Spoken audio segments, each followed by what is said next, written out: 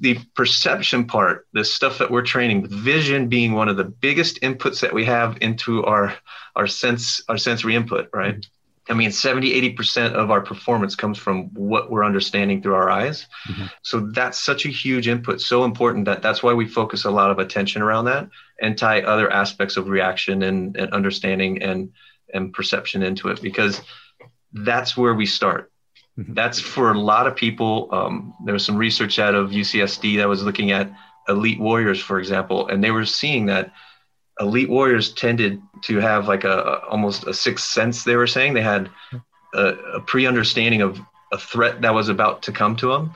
And so they were seeing it before they even knew to react to it, right? So their brain was starting to function and fire up and get into a state of awareness and alertness. So when the threat actually hit, they weren't going into a fight or flight reaction. They were already kind of past that zone and leveling back into, now it's time to react and work at it as it was hitting. So they were picking up cues.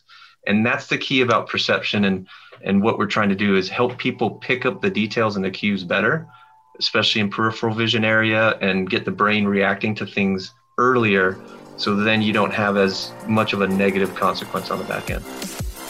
Welcome to the HNL Movement Podcast, where everything is geared to leveling up your performance in activities, sports, and life. Join me in my professional journey as I share my knowledge and experiences while also learning from professionals, colleagues, clients, and you with one goal in mind: how to optimize human performance. This is the right place to learn how a multidimensional approach will sustain the performance and lifestyle you desire. Welcome back, everyone, to the HNL Movement Podcast. Again, this year is flying by. It's coming to a close. And as we head into Christmas this week, I would like to wish everyone a very Merry Christmas. This week, I have a very exciting guest. His name is Pete Nazchek, and he is one of the co-founders of Synaptech. If you haven't heard of Synaptech, you might have seen one of their sensory training products in the space of performance training. They're the ones that have the strobe glasses, which we'll talk about in depth in this episode. They have their sensory station, which is a big touchscreen monitor that you can train your visual processing skills, your hand-eye coordination, and they've really brought innovation to this field of vision and sensory training and made it a way that it's accessible and affordable to all of these different athletes. Pete has extensive amounts of experience in this performance training industry, and we dive into all of the things Synaptech has to offer, some of the growth through the years, and what kinds of things they're going to look forward to coming out in the future. This is definitely one of those must-hear episodes with so much information as we talk about the importance of sensory training and vision training. I'm so excited to get into this episode. Listen in and enjoy.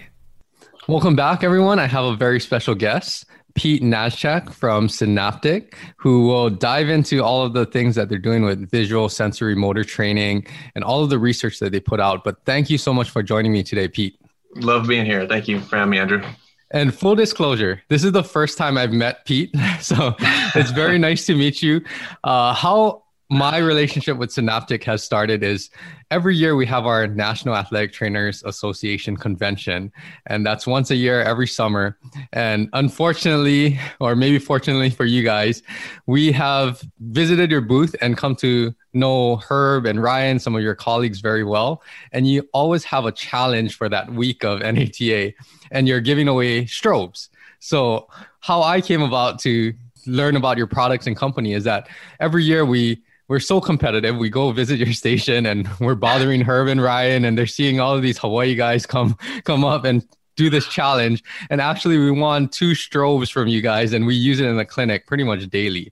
But that's the story of how I got to learn more about Synaptech, and you guys are doing a great job. Before we dive into all of the things that you are working on, let's start a little bit about your background. Why don't you tell us a little bit about how you've developed this through the years and what made you become one of the CEOs at Synaptech? So I'm actually just one of the co-founders of the company. And vision science has been around for a long time. Vision performance science, really, if you want to put it that way. So it's been there. It's been something that has been investigated for decades. And it used to take a whole room full of equipment to try and do some of the things that our equipment does right now to assess people, to train them, to get them better. And like, for example, strobe concepts were in big rooms, big black rooms with white lights flashing to get people to do things like even Jordan, right? Like that's, and we saw that in some of the specials there on how he started incorporating that for different reasons, but then it also became a performance tool.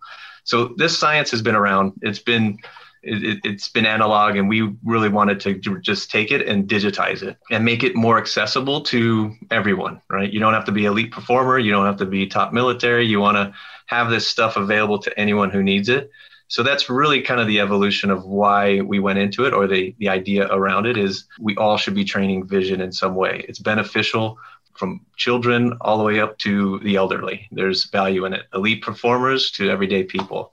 I got wrapped into it through I came out of the service. I was in the SEAL teams for 21 years. I started working in the performance space with big companies and different groups like Red Bull and Nike. And then I got tied into the idea of vision training and vision performance. And then I got pulled into the company and we spun this out and co-founded this idea of Synaptic, of trying to take these tools that had been getting developed and making them better and more accessible. Yes. And what's interesting about your team, all of the co-founders, is that you all have unique backgrounds that kind of blend together in just the perfect cohesiveness to create this company and this product. And I know Herb as well, he said that he has worked for Nike as well when they were starting some of the strobe technology. So with all of your blend of expertise, how has that kind of evolved through the years? And was that the right thing that needed to happen in order for Synaptic to start? It definitely is a blend of our backgrounds. Like, obviously Herb has a performance engineering background. We have an MIT grad as our CEO who has a big engineering background there, but also a Stanford business graduate. And then we have a professor that focuses on concussion and issues with brains and what's happening there. And then I really come in with the performance background of just doing things in the field. I'm a field operator. I have some good education. I have some good experiences that help understand how we can employ things and why they're important in different spaces. So that blend and the team is just a really good functional co-founding team that brings a lot of different expertise that makes sense with this space. Let's backtrack a little bit too. So before all of this technology advancements and how you kind of mentioned that it was more analog, how people would do vision training, what problem was there before, besides, having it available to all walks of life, right? But what were some of the big obstacles in the beginning that helped you to develop Synaptic and what we know as today?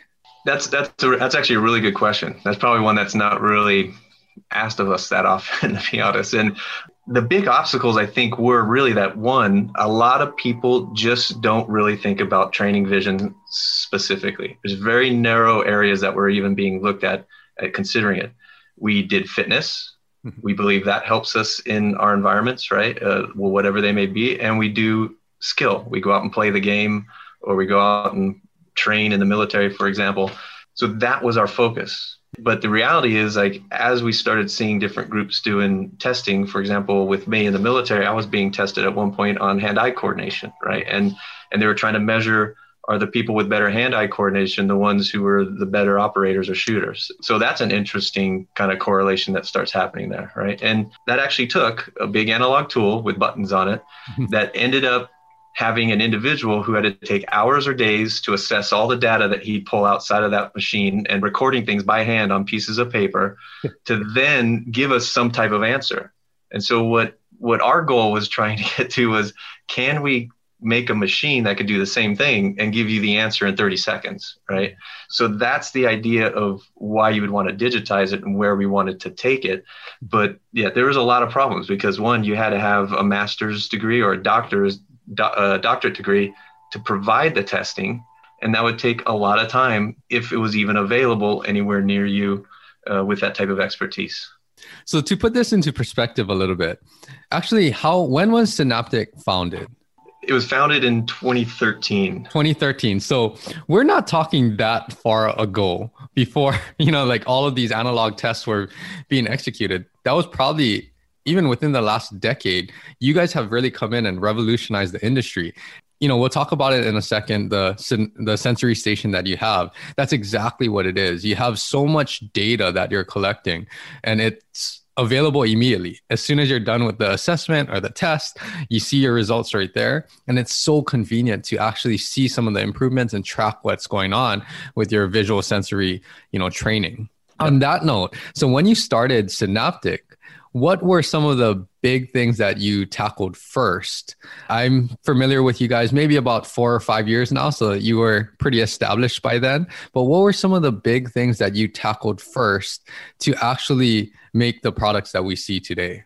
So the big ones we tackled first was really trying to take the sensory station and get it more functional for what we wanted to present to the world, right? And the strobes. Like those were the two big pieces. Those are our core products. We're constantly developing and making them better and expanding what they can do and how they operate and function, and also trying to always improve the price point, right? That's because, again, the key is to try to get it to as many people as possible. So those two products work hand in hand, or they work on their own separately. So the sensory station can do an assessment, which assesses 10 areas of vision.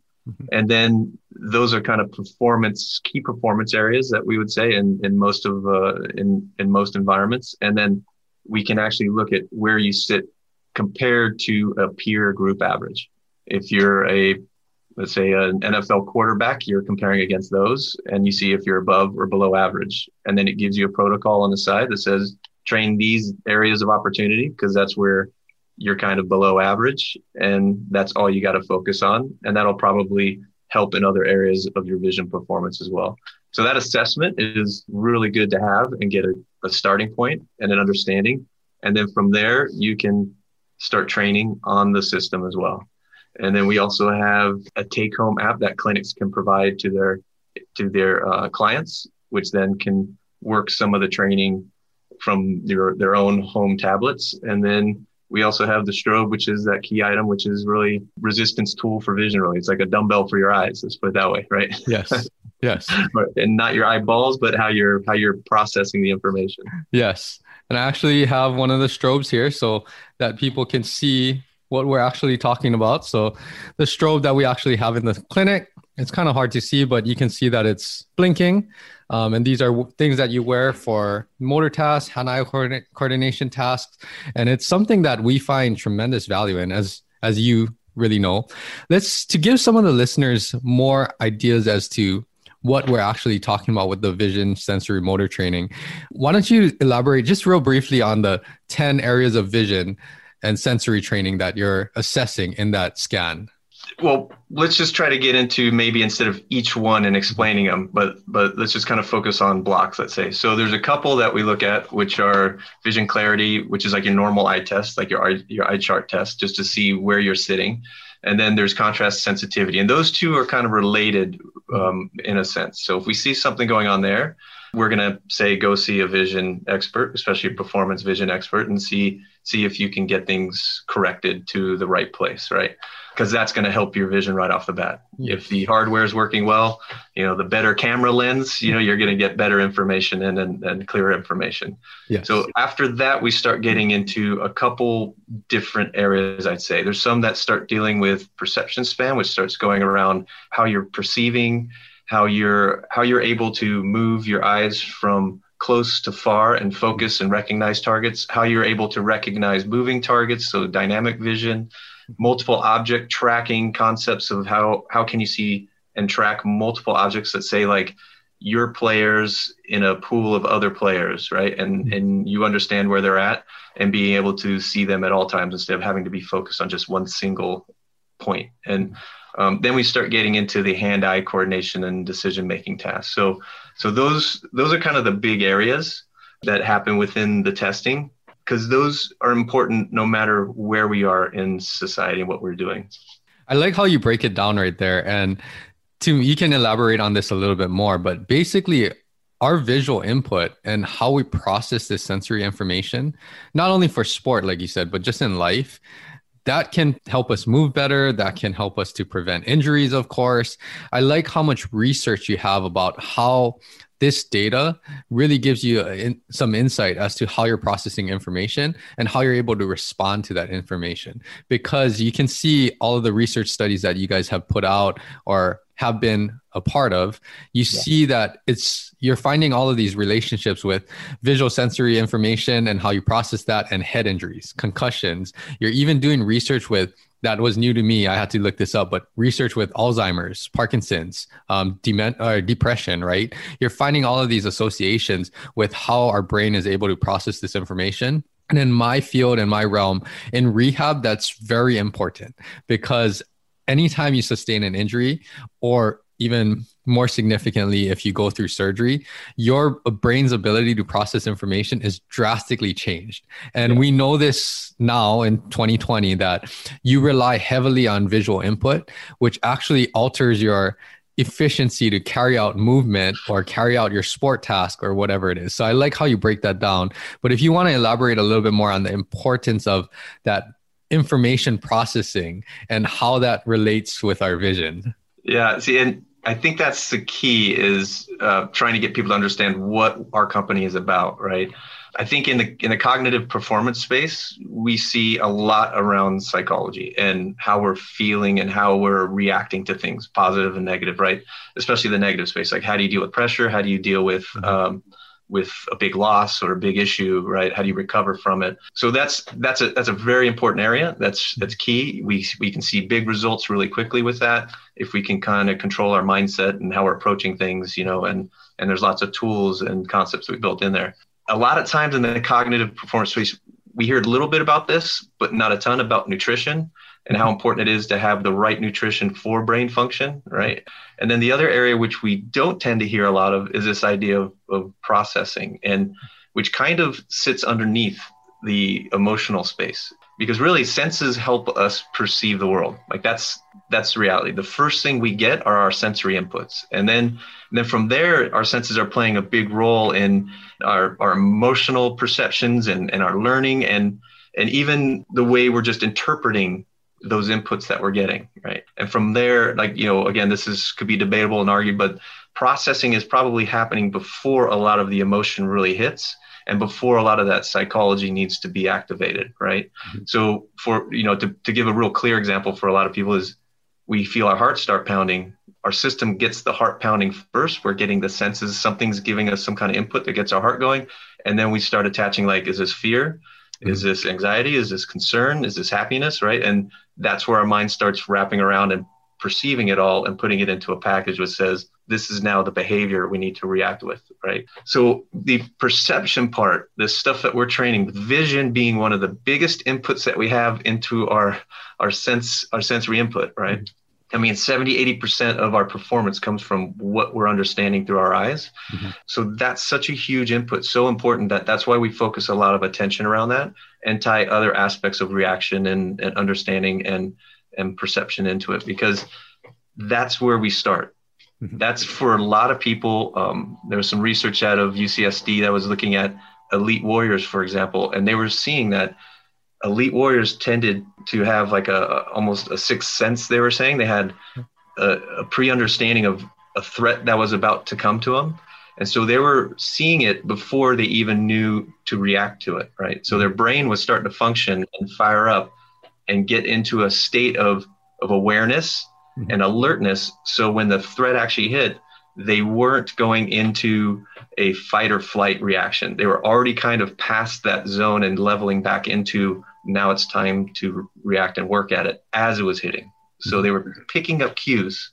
And that's the key about perception. And what we're trying to do is help people pick up the details and the cues better, especially in peripheral vision area, and get the brain reacting to things earlier. So then you don't have as much of a negative consequence on the back end. That is very interesting how you explain that. And I never thought about it like that, but oftentimes our senses come before. It's the precursor to what we cognitively can sense or feel, or, what kinds of emotions we're under, pressure, stress, all of those things. So that's extremely interesting. Now, on that note, so with some of the visual training, We'll talk about the sensory station a little bit because for me, I mean, we don't have one personally in the clinic, but that tool is remarkable. So it's pretty much, to describe it, and you can fill in whatever I'm missing, but to describe it, it's kind of a big TV. I would say, what is it, like 50-inch or something? 55-inch, yep. 55-inch. So it's somewhere where like you have all these different games, I guess, or assessments. And for me, you know, I'm not the biggest guy, but it's using like pretty much my whole wingspan to reach to the opposite corners and stuff. And of course, it's a touch screen that you're touching and doing all of these different things based off of the visual challenge that you're trying to train, right? On this sensory station, kind of explain a little bit of how you've come to develop the software and how it has evolved over the years since you first created that sensory station. So the sensory station was obviously created out of a lot of analog tools that were sitting in a room. So it was a small room with big hard button systems, let's say. Like, so instead of a touch screen, there was a big board with actual, 3D buttons on you had to press in, right? Yes. And so those analog systems were obviously big, and it took some kind of expert to run them.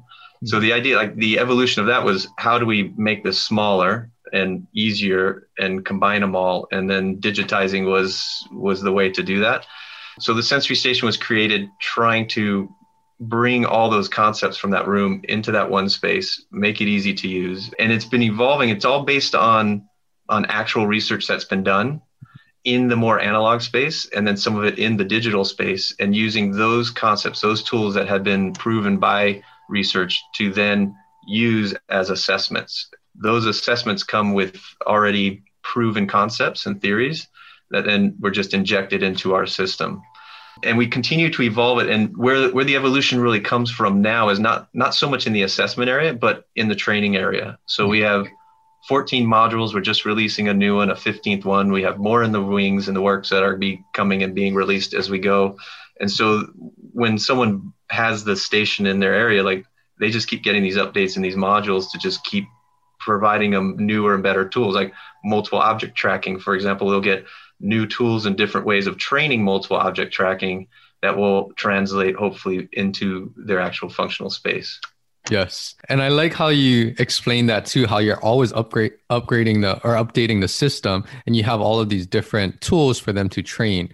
For me personally, I think from a user standpoint, the one thing about the games is that you've made it very effective, but it's also very user friendly, meaning that it's very fun and it does get addicting to a certain point, especially when you start to see the improvement. Now, on that note, I want to touch on a little bit with those facilities that you do have the sensory station in.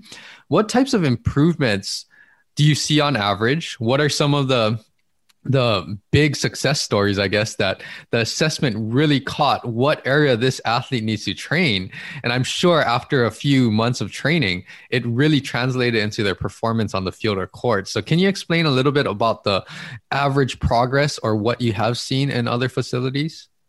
And yeah, that's a good question, because it's different for different people, right? Every individual, that's like, it's hard to even say with fitness, what's the average, how does that work for everybody? Because it depends on what they're trying to accomplish and what's going on. I mean, there's a lot of anecdotal stories that we have, and we get inputs all the time on how people are feeling helped by the strobes, which is a big one, a really easy tool. We get tons of stories around those. And we also see it with the station. And so we have some that are on the performance side and some that are on the rehabilitation side, right? So the performance side, we get athletes who have started to, even down to like concentration and focus, like started to learn how to focus better, because when they're in the right mindset and maintaining the right kind of focus and attention, they perform much better. So they start learning how to lock in that attention cycle and what matters by doing some of these tools, right? These modules. And they are kind of gamified for that reason, because we want you to have, be engaged in it, want to be working with it, want to enjoy working with it over and over, and feel the challenge with it and develop over time, right? Just like anything, you don't want it to be really boring and mundane. And so that's why there's lots of options in the way it works. And it does get competitive. There's athletes, let's say in UFC or boxers who have used it, and and really been able to increase their perception and what's happening and reaction time, and then also speed on just understanding what needs to happen in front of them. There's we've been seeing in some different areas actual reaction time increasing after using these tools for several weeks and blending them in. So reaction time would blend into the military space, for example. And some groups have done their own kind of testing and seen the ability, like a 10% increase on their traditional reaction time tests. So, again, that's like that plays into sport on how quickly you perceive something and then can now do something about it. So small tie-ins around that then translate back into the field is what we're seeing. And you definitely have done that with the Sensory Station, because to elaborate a little bit more, how you said actually at the University of Hawaii, we have one of those old light boards that you have to actually touch. Yeah. And you look at that and you would think okay, we do this for maybe about a month and then we'll probably be bored out of our mind. But for you have the digital, your hand-eye coordination or your reaction test or even the depth perception, the object tracking. It's so different every time because it's like a game, you said. And because of that, you get to try to really, it's not always the same patterns that you're looking at. You have to really react. You can change correct me if I'm wrong, you can change the objects, you can change the color scheme, you can change the contrast. You have all of these different dimensions that really make the game fun, but also it makes you want to compete. And like you said, focus on what the task at hand is. So it has become a tool that, the first time that I got on it, I was thinking this has so much possibilities to actually elevate that piece of training that is missing. Yes. Yep. No, totally. Even like the backgrounds, say on a lot of the modules, you can do movies behind them. So you can put your own movie in, you can put your own targets in, let's say for hand-eye coordination. With one team, out of fun, there was a player that tended to get really animated. Right. And so I actually made the targets a happy version of them and an angry version of them. And the angry was the go, no, you don't want to hit that one. And, yes. You have to react and decide which face is the right face to hit. And that was mixed into a big field of play. Right. So the other players are going out there laughing and just having fun trying to not hit the angry dude all the time and avoid that. Every time they hit them, they get a penalty, right? Their points go down. So it's fun to try to mix that in because now you're starting to get into really recognition and decision making, and you can tie in the environment that they're in a little bit more and actual real concepts that might make sense to them. Mm-hmm. And it does blend in. And there is some research that came out from Duke. Again, all the research that's on our website is all third party. We don't drive it all. We don't develop it. We don't pay for it. And so that's, it's all people who are interested in this science and who are trying to figure out, do these tools work and how do they work? And Duke had some research that showed that using the strobes, another tool of ours called the Synchrony, which is like a light rail type device, which is timing and saccadic eye movement. And also our app and, the training app, just using those three tools increased two of the three main hitting factors that they look at for baseball hitters in D1 baseball. So, and that was a significant improvement. So we see that there's a direct translation from vision training into skill performance, right? Mm-hmm. And that's the key, is that it's vision training, doing some work with your vision will translate into some type of benefits inside of your environment because you're bettering the tool, right? Yeah. Which is your vision. You're bettering the processing, and that then will play somehow into your environment. Yes, that is awesome to hear. And let's touch on that since you mentioned the strobes again. Let's touch on the strobes. So we talked about the Sensory Station for a little bit, but let's talk about how the strobes have, this is so convenient. You can you charge it through the USB connector, and the charge actually holds for a while. It's super convenient. You just carry it around with you if you want to go to the field, if you're in the clinic, in the weight room, and you can apply this to whatever movements or things that you want to train. But let's talk about what you have found and probably what you've learned a lot through all of the different facilities. What are some of the big benefits of using the strobe glasses, and how have you seen it become utilized, and what's the effective outcomes of using the strobe glasses? That's great. So there's a couple really cool things going on with the strobes right now. And like we said before, they're like a resistance tool for your vision system, right? Like a dumbbell. And that's because all they do is they just shutter close. So we say strobe, but the reality is they're just shuttering close. It's not like a bright light flashing in your eyes. Yeah. And so they shutter close for a fraction of a second, and then they pop back open clear and they go closed. And we can make those closed for longer, which makes it harder, right? The less information we get. And all your system is doing, your vision system, your brain is really hungry for information. It's now trying to figure out what is missing in those slices of time.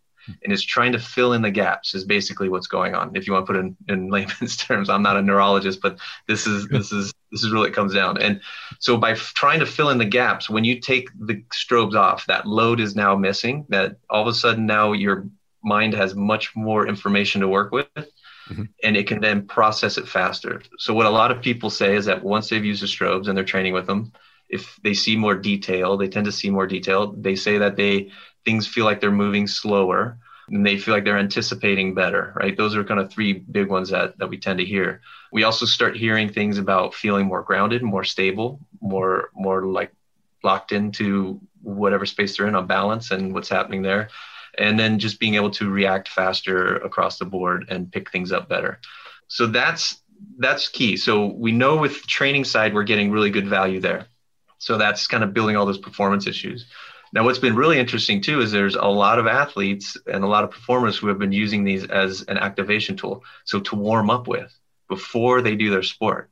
And they feel like if I wear these for a period of time, some people are just wearing them while they get stuff ready. Like, so there's some big wave surfers who do a lot of other water sports, right? Who are actually wearing them as they get their gear ready while they're just getting everything set up, walking around, doing everything, doing a little bit of a warm up, stretching, moving. So maybe 10, 15 minutes of wearing them. And then they take them off and they go out and hit the water, and they feel like they're seeing detail in the water better. They feel more balanced, and they just tend to surf and react better. Seeing the same thing with some high level skiers, seeing the same thing with different athletes like shooters, Olympic level shooters, right? And by wearing them, by getting the system working and activating and putting that little bit of load on the front end, just like you would like a warm up and stretch and do some movement, right? To prep your muscles and get that neuromuscular system working. It's setting them up for what they then get into in their environment. So that's a really cool one, is this whole side of activation. And there is some research out of a university going on that's trying to look at that and see if there's a correlation in one specific context. But that idea and a lot of the stories and the inputs that we're getting are really interesting. That's interesting. I never realized that. And that makes so much sense, how you can use this kind of like an activation tool and a warm-up tool and just wear it when you're just going through your regular warm-up. That's something that I will probably try with even some of the things that we're seeing in the clinic. We do tend to use it in the beginning of their sessions anyway, but to use it as an actual like part of their warm-up, maybe that will, provide even further benefit than what we're already seeing. Now, on that note, I want to talk a little bit about, because I'm very familiar with using this to improve your motor skills, like balance training, certain movement coordination, even strength benefits. We wear them, do the task, take them off, like you said. And then after that, your brain is able to process all of the information at a much quicker rate, we see, and you see the improvement. You feel more grounded. You might feel that you have more control in space. The task kind of slows down and all of that. But let's talk about some of the things you're seeing with other types of injuries or prevention techniques. So let's talk about with concussion, because I know there's some research articles out there about training with the strobes and tolerating head impact, right? Because you're, whatever the case may be, but maybe you're able to see in your periphery a little bit better. Maybe you're able to just absorb the hit a little better, whatever the factor is that's making it handle more head trauma or head impact, I should say. And also the other thing would be some of the mental space of things. So how does this training with the strobes or the sensory station help with certain mental states or like depression, anxiety, and those types of things? Are there any things that you have seen in the past few years about that? So we'll start with the concussion, is that there's no proof that obviously wearing the strobes is going to stop concussion. Mm-hmm. The idea was, and the research is really around vision training in general, and it's doing vision training in general and using tools like ours. Obviously, strobe training and the sensory station are really key in this type of work. But those might help you again perceive, see the details faster, which then if you're about to receive a hit, you may see it and be able to adjust enough to where you won't have as critical of an impact, right?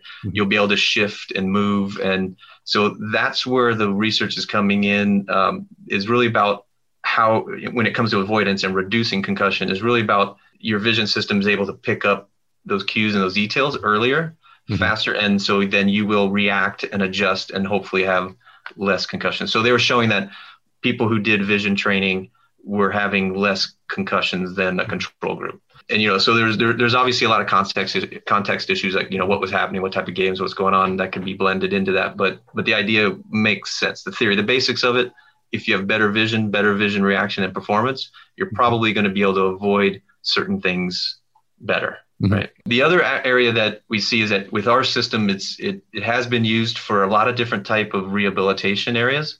So it has been used with concussion, and there's certain protocols that are used that are on the big sensory station. It's about, one, assessing a little bit and seeing where things are at, and so you can track progress and see where you're going.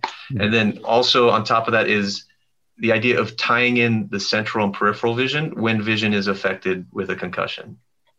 As a concussion can affect cognitive areas, it can affect vestibular areas like balance, those types of areas, and it can affect vision areas as well. Like, those are three kind of big spots that you'll see going on. And if your vision is working right, it'll help with balance. It'll help you kind of anchor and use your vision to help you balance better. And also vision training as just an executive function type of tool is going to help cognition generally, right? They show that vision training helps cognitive development.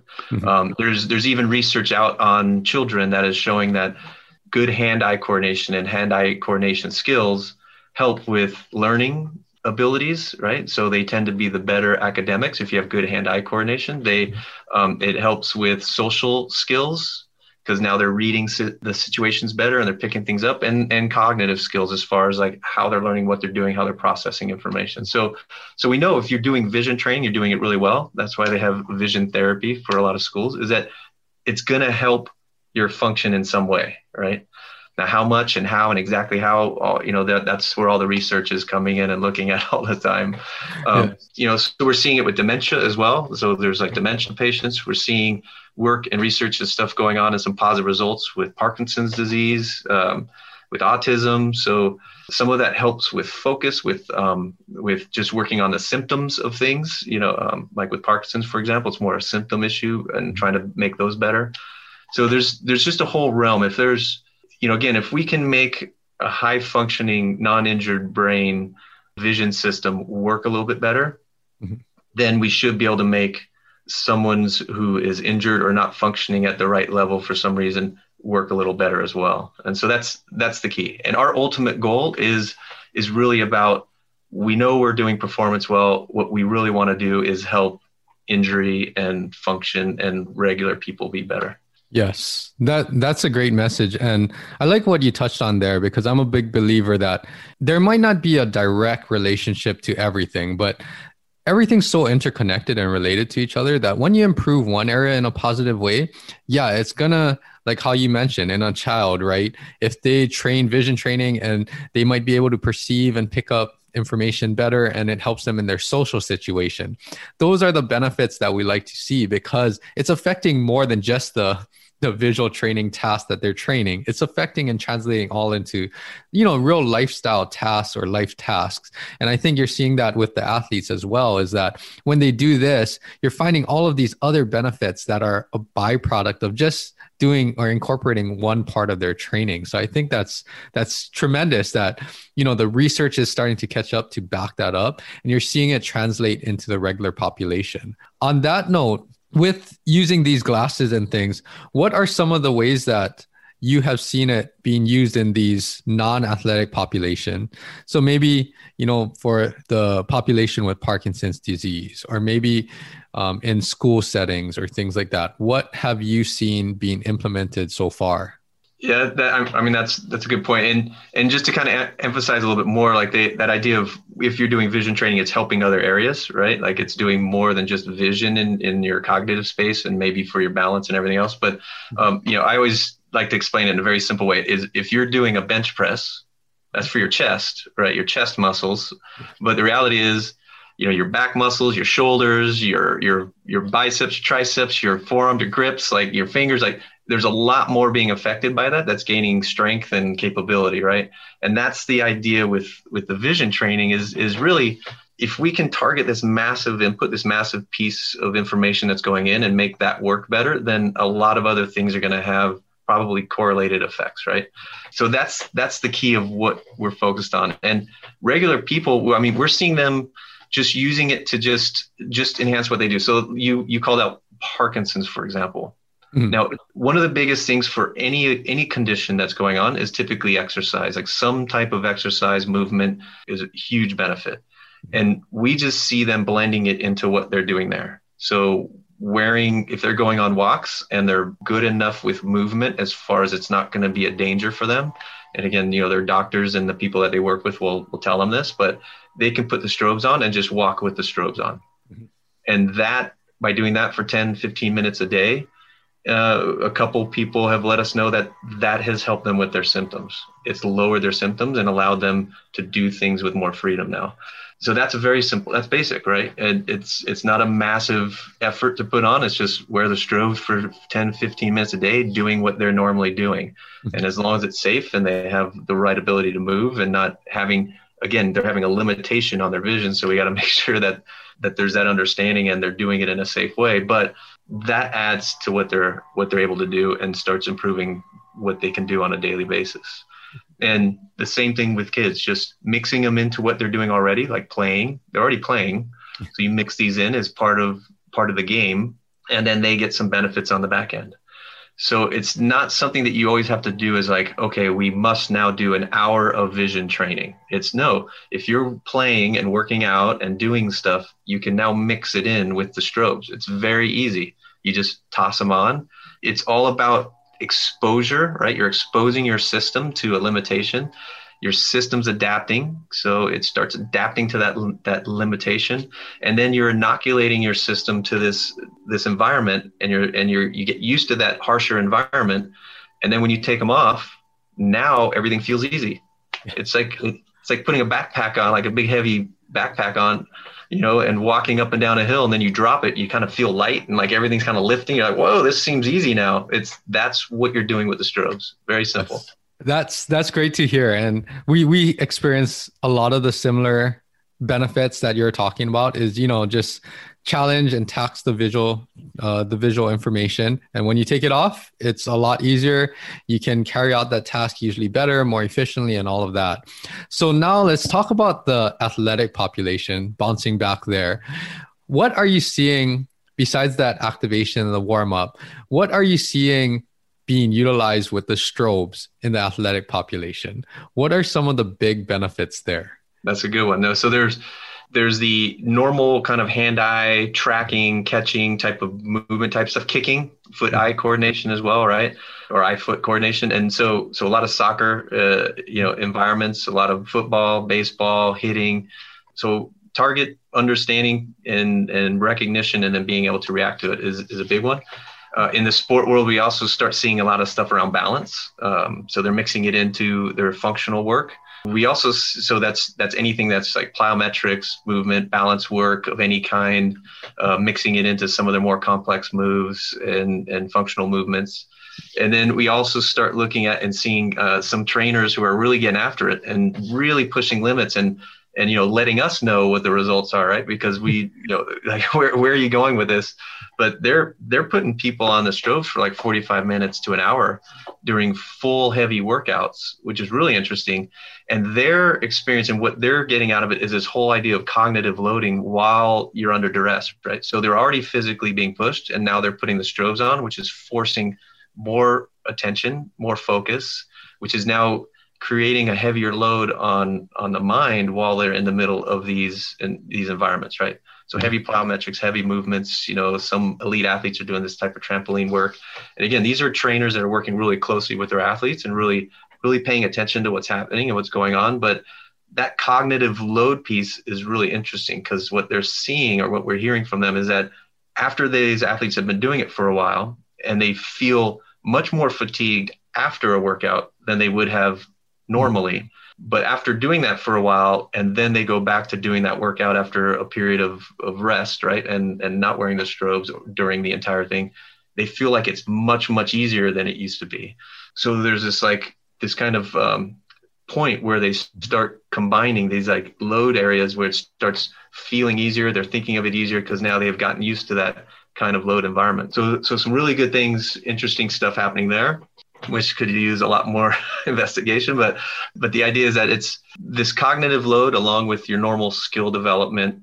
Skill development, we've seen it used. There was a research paper that came out with surgical students. Mm-hmm. So fine motor skills. They were looking at sutures and knot tying. The knot tying didn't have any significant change. That's one of those things that surgeons, I believe, tend to want to do with their eyes closed anyways.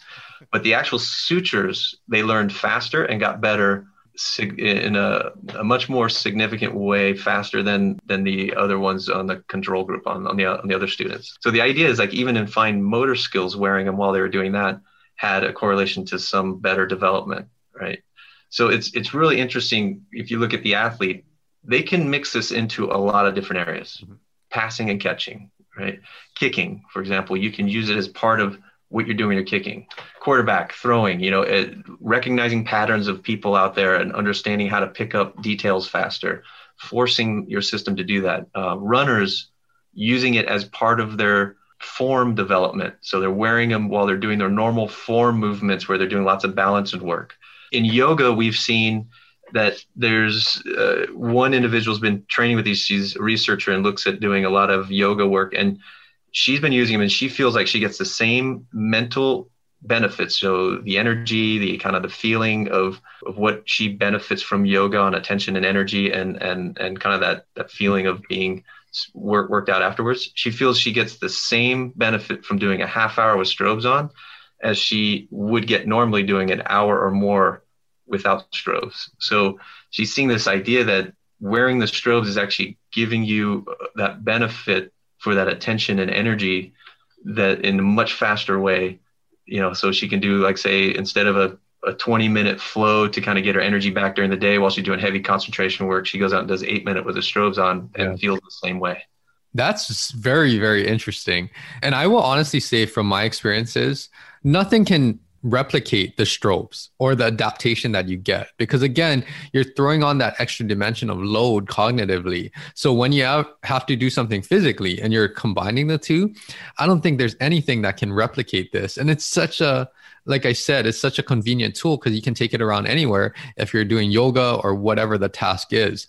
Now, on that note, I wanted to touch on a little bit because you brought up an interesting concept there with fine motor skills. So have the strobes been utilized by musicians or, anyone that has that fine motor skills, and has that actually accelerated their practice or their learning?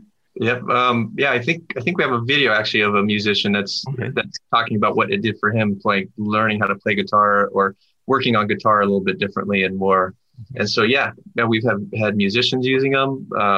Again, anything that's kind of involving your vision as a key aspect of what you're doing, it's going to provide some benefit, right? And especially if you're using that vision initially to maybe build, a motor skill to begin with. So it theoretically should have some benefit for you, because again, you're forcing your system to work harder, adapt, and maybe use other senses, right? And that's part of what's going on is by putting this load on and doing it in small slices, you're forcing your system to use other aspects of your senses so your touch starts hopefully playing a bigger part in your processing of what's going on, or your balance, your vision, your skin, your hearing, anything else starts kind of kicking in to help your brain figure out what's happening during these blank periods. And so that's again, theoretically, that's the general idea about what's going on. And obviously the more research we get on figuring these things out from people, the better. Yes. Now, on that note, I know you're extremely busy, so we'll wrap up in a little bit, but I want to talk about all of the things that you have done so far. Obviously, there's a lot of traction gaining in the community. A lot of professionals are using this, everyone from rehabilitation specialists to performance training to athletes to your general public to children even. So with everything that has been established over the past 7, 8 years or so. What is the future direction of Synaptic? Where do you guys see this going with whatever you're willing and able to share? What is the next phase of this vision, sensory motor training for Synaptic and just for the industry? Yeah, so our goal again is like to get it to as many people as possible. And for us, a big aspect of that is the medical space, because the rehabilitation space is key, right? There's a lot of people that can use our help. I mean, we have stroke, for example, which is a big one, which we've gotten a lot of good feedback on, and a lot of significant improvements in help in the stroke area. And so something like that is really important to us, because to be able to support people that have a need beyond playing a sport, which is really important to us as well. But the idea is that there's a lot of people that could use something that's much easier to access, much easier to use. And so that's our goal. Like that's the big future direction. If you want to put it into a one big pot, is medical space is key to us, and the rehabilitation, because that affects everyone, including elite sport and every sport. So that's important. The other piece is looking at how we can continue to develop the ecosystem, make it even easier to use and more accessible, so it works in lots of different environments easier, and increasing the ecosystem so there's other aspects that can be used in training the senses. So as we develop out not only the sensory station to be more capable all the time, we also look at developing tools that support the assessments that happen from the sensory station. So if it gives you a protocol, there'll be other tools that you can blend into your normal skill training or use in between your gym and your skill training as a tool. And so it's just opportunities. That's really what we're about, is just trying to figure out what are the better opportunities to give people more options, again, to train and learn differently. Yes. And on that note, I just wanted to touch on, because we talked about the strobes a lot, just to elaborate more on the products, but you also have the quad strobes, which is, it blinks in 4 different quads, and you can change all of the areas, I guess, that is allowing the glasses to see through. But the reason why I want to bring that up is because all of these different tools, I think the tools have been established, but really it's how you're going to apply this to different populations, demographics, how we're going to utilize the information and data to make the significant changes or improvements that we want to see. And that's really a great philosophy, great approach when it comes to trying to get more people to just buy into vision training, like how you said in the beginning of the episode, because it is, even for myself as a certified athletic trainer, before I saw your booth, vision training was something that we're aware of, but how many of us actually implement it in rehab with our athletes?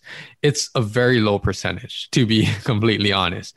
But with tools like this that make it a lot more easier to get the athlete to buy in, utilize on a day-to-day basis. We don't have to pull out that ancient light board, right, to set up all of that. All of these little things make a big difference when it comes to just the practicality and clinically being able to apply vision training to help each individual. So, I mean, that's a great message. Is there anything else that you wanted to elaborate on the future direction as well?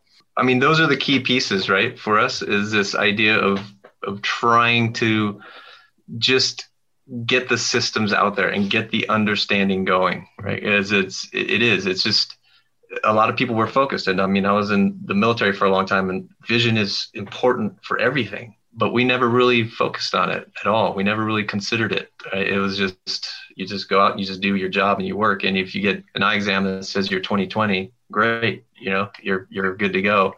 You're at the top of the top. So go ahead and play.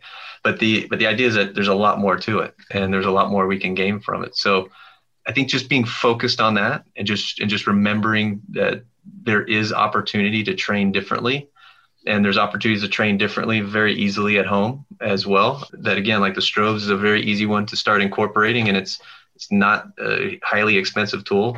Things like the quad strobe starts getting into a lot more options and things that you can do from a training perspective. So a lot of practitioners love those and start blending those in, because you can really isolate areas of peripheral vision. Mm-hmm. And it is funny because you said, like, as an athletic trainer, you didn't know, right? You kind of knew about it, but you didn't know anything about it. I was at a big conference of high level coaches and trainers, like all Olympic level. And there's a researcher in there from Norway, and he's explaining and showing how the research of the best soccer players in the world showed that they had the best vision. He had all the data, all the research showing how it works, showing the fact that like when the ball's kicked to them, they don't have to watch the ball come to them. They're picking up in the peripheral and they're looking at the defenders at the same time and catching the pass with their foot and starting to move. And they never really look down at the ball on the entire track to their foot, right? Like they're picking up slices of the information and making it work through their peripheral. And that peripheral, vision is critical. And then one of the coaches raised his hand. He's like, well, how do we train this? And then the research is like, well, I'm not sure exactly how. There's some options out there, but they're very simple. You have to go to this. I'm like, there's synaptic tools. I raised my hand like, hey, there's synaptic tool. That's exactly what these work on, and they're accessible and everywhere. That's the idea, is that, again, lots of people understand it. They may be able to diagnose that there's problems. Now we're about how do you train those?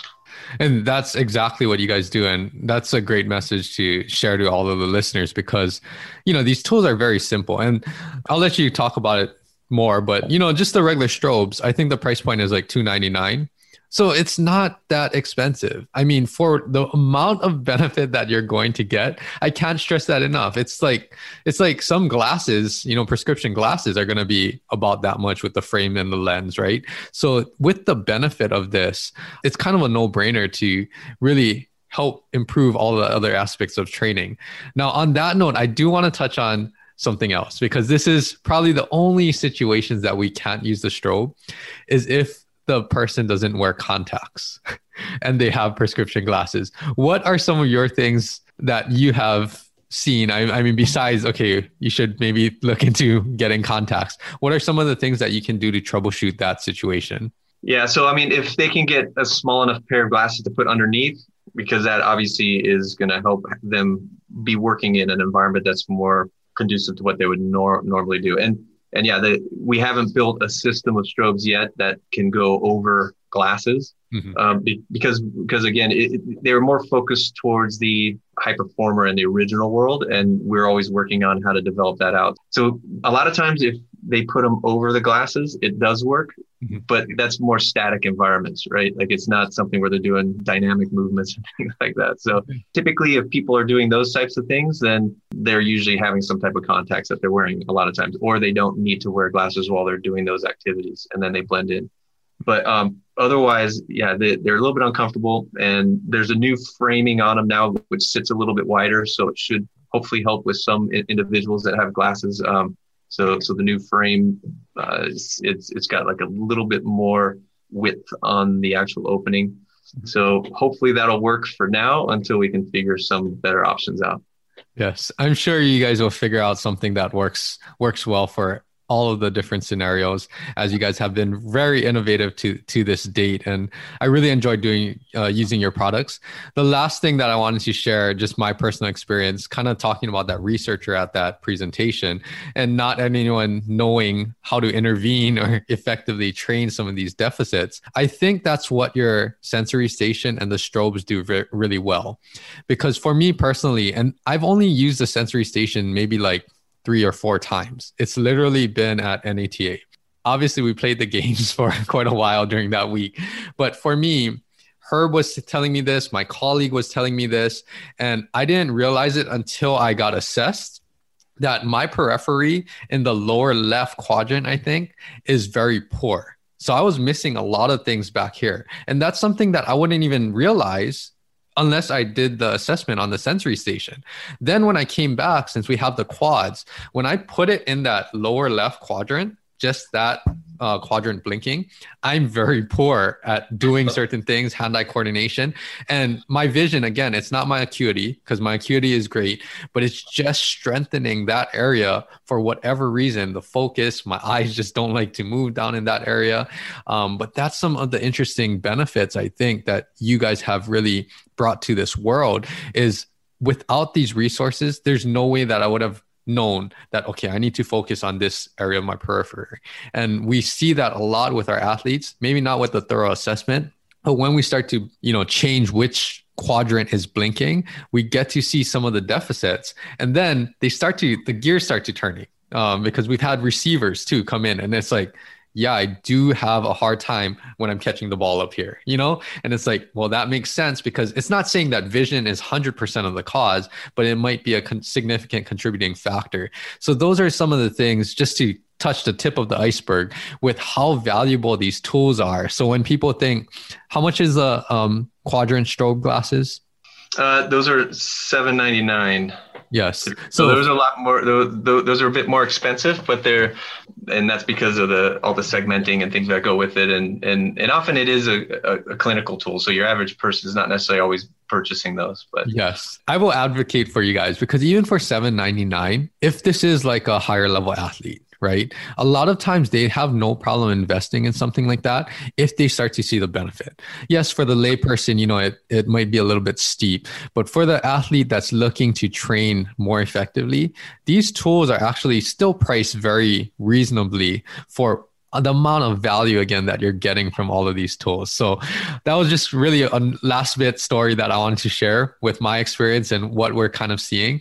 But that's why you have created all of these products, is to fill that void again, to help people train at an accessible, reasonable price that really will bring all of this benefit to, you know, just performing better. Yeah, I agree. I mean, that's we're always glad. We're always really happy when people tell us it's working. And, you know, there's people like you coming to us and telling us that you've used them and that you're using them and that things are working. You're seeing results. Like that's really what it's about. Because we like to hear from the world, like, is this stuff working? Because if it is, then we try to amplify it and keep it moving. If it's not, then we either figure out what's wrong, why isn't it working, or we have to figure out, well, then there's something new we got to do instead. So that's the key. And everything we do is based on some type of research that's been out there, that's been done, and we try to then take it and move it to the right place and make it accessible and make it work for the ecosystem. And then we just keep figuring out and looking at the current research that's coming out and seeing how it plays into how we're operating. Yes. Well, thank you so much for sharing and taking the time. I like that banner right behind you, because it says Synaptic Leaders in Sensory Performance, I believe. And that's exactly what you guys are doing. Is you guys are really leading the way in this field that has been kind of neglected, or, you know, there's been a lot of oversight for so long. So I really appreciate everything that you're doing. You know, keep up the great work. Please tell her, Brian, the rest of the team that we all say hi, and we miss, you know, NATA this year because of COVID. But thank you again so much for coming on and sharing all of your experiences, your knowledge and everything. Any last words, Pete? No, thank you. This has been great, Andrew. I mean, I really appreciate it. And it's been really fun talking with you. And hopefully we'll get to work together in the future when I can start getting out to Hawaii again. Yes, anytime.